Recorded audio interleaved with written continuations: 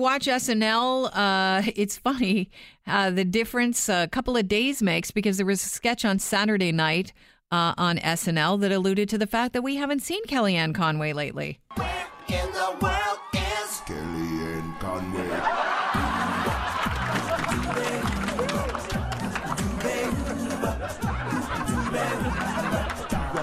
What used to be on TV on like every single panel.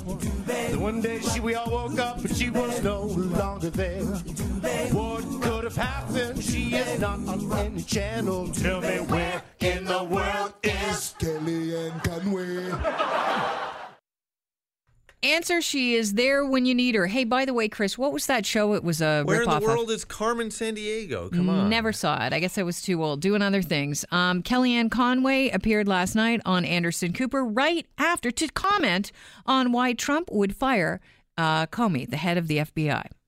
Well, he's wrong. It's not a cover-up. In fact, the president makes very clear in his letter the fact that Mr. Comey, on at least 3 occasions, assured the president that he is not under investigation. Yeah, when did the he president say that? says in his letter. On what occasions did he do that? The president says that's between the president of the United States and Director Comey. Wow, talk about alternative facts.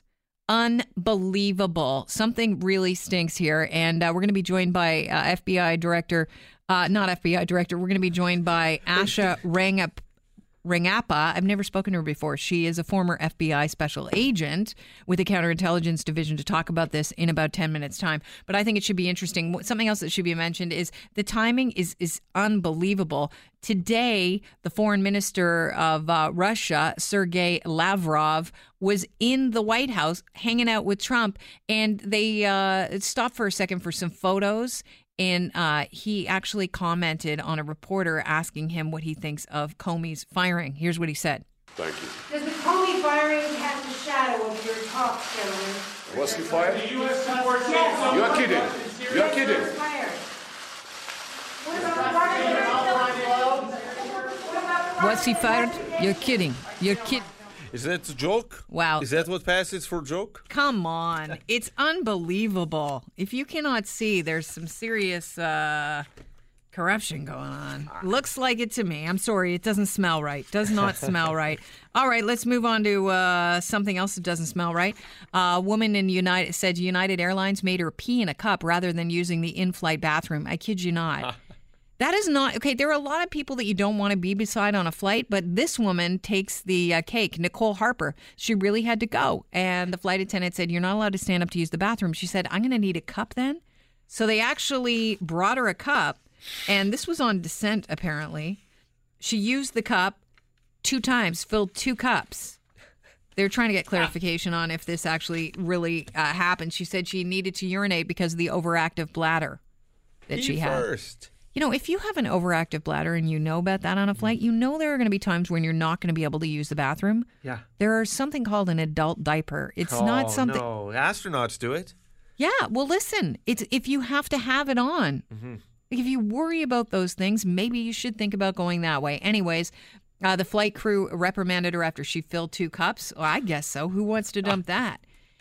And so Harper says it happened less than 30 minutes into the flight. United said it was during descent, and there's a back and forth. Don't know exactly what occurred. My question is, if she filled 2 cups, at some point there's got to be some interruption of the stream. That's not easy to do.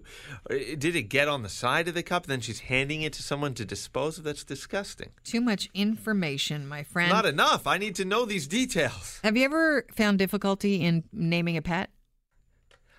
We had a pet. We had a cat that we had trouble naming when I was growing up. We ended up with R2-D2. Imagine naming a 75 million year old dinosaur. Funnily enough, it's not that challenging. The Royal Ontario Museum have recently named a dinosaur. It's an ankylosaur. They named him after a villain in Ghostbusters, this guy. There is no Dana, only Zool. What a lovely singing voice you must have. Yeah, Zool is the name of this new dinosaur, and the reason why they came up with it, according to one of the paleontologists at the ROM and the University of Toronto. She said, my co-author David Evans and myself were battling around the idea for what to name it, and I just half jokingly said, it looks like Zool from Ghostbusters, and once we put it out there, you can't take it back. It's already out there. You can't take it back. It's Zool now. You cannot take him back. It's Zool. By the way, Zool, if you wondered what he looks like, he's a plant-eating species. He has a short, rounded snout, a prominent horn behind the eye, large knob of bone at the end of its stiffened tail that could have been used to strike predators in the legs. That's why he's an ankylosaur. Takes out the kneecaps. Yeah. Gets you in the ankles. Tail is 3 meters long, covered with a row of large bony spikes, adding to its menace. And now, this technically, one, yes, I believe this creature Zool, or was this Zool sort of guardian? This was his guard dog. Not the dinosaur, but the dinosaur-looking monster in Ghostbusters. I don't remember. Yeah, no, I watched it when it Zool. first came out. I have not seen, nor will I go back to the original Ghostbusters. What? Guy, you can't taint your memory. I don't know. You can never go back. You can just don't go back. I watched it. Last time I watched it was at the Sail in Cinema here at Korsky. Moving right along, Richard Simmons is suing the National Enquirer. Well, I thought it was funny because Stafford said the National Enquirer is still around. This is kind of crazy. I think he said it sells for $7 or something crazy now. It also has a companion website, Radar Online, and that's where it's probably more current. Oh, they own Radar. Yeah, Radar Online. So Richard Simmons is filing a libel suit for invasion of privacy. He filed it on Monday, and it's against the parent company, saying that he is now living as a transgendered woman. When the king gets depressed, he doesn't call for his wife or the cook. He calls for the little man with the pointed hat. And he says to the court jester, make me laugh. And I am that court jester. Yeah, well, he wants to be laughing all the way to the bank. Make me laugh.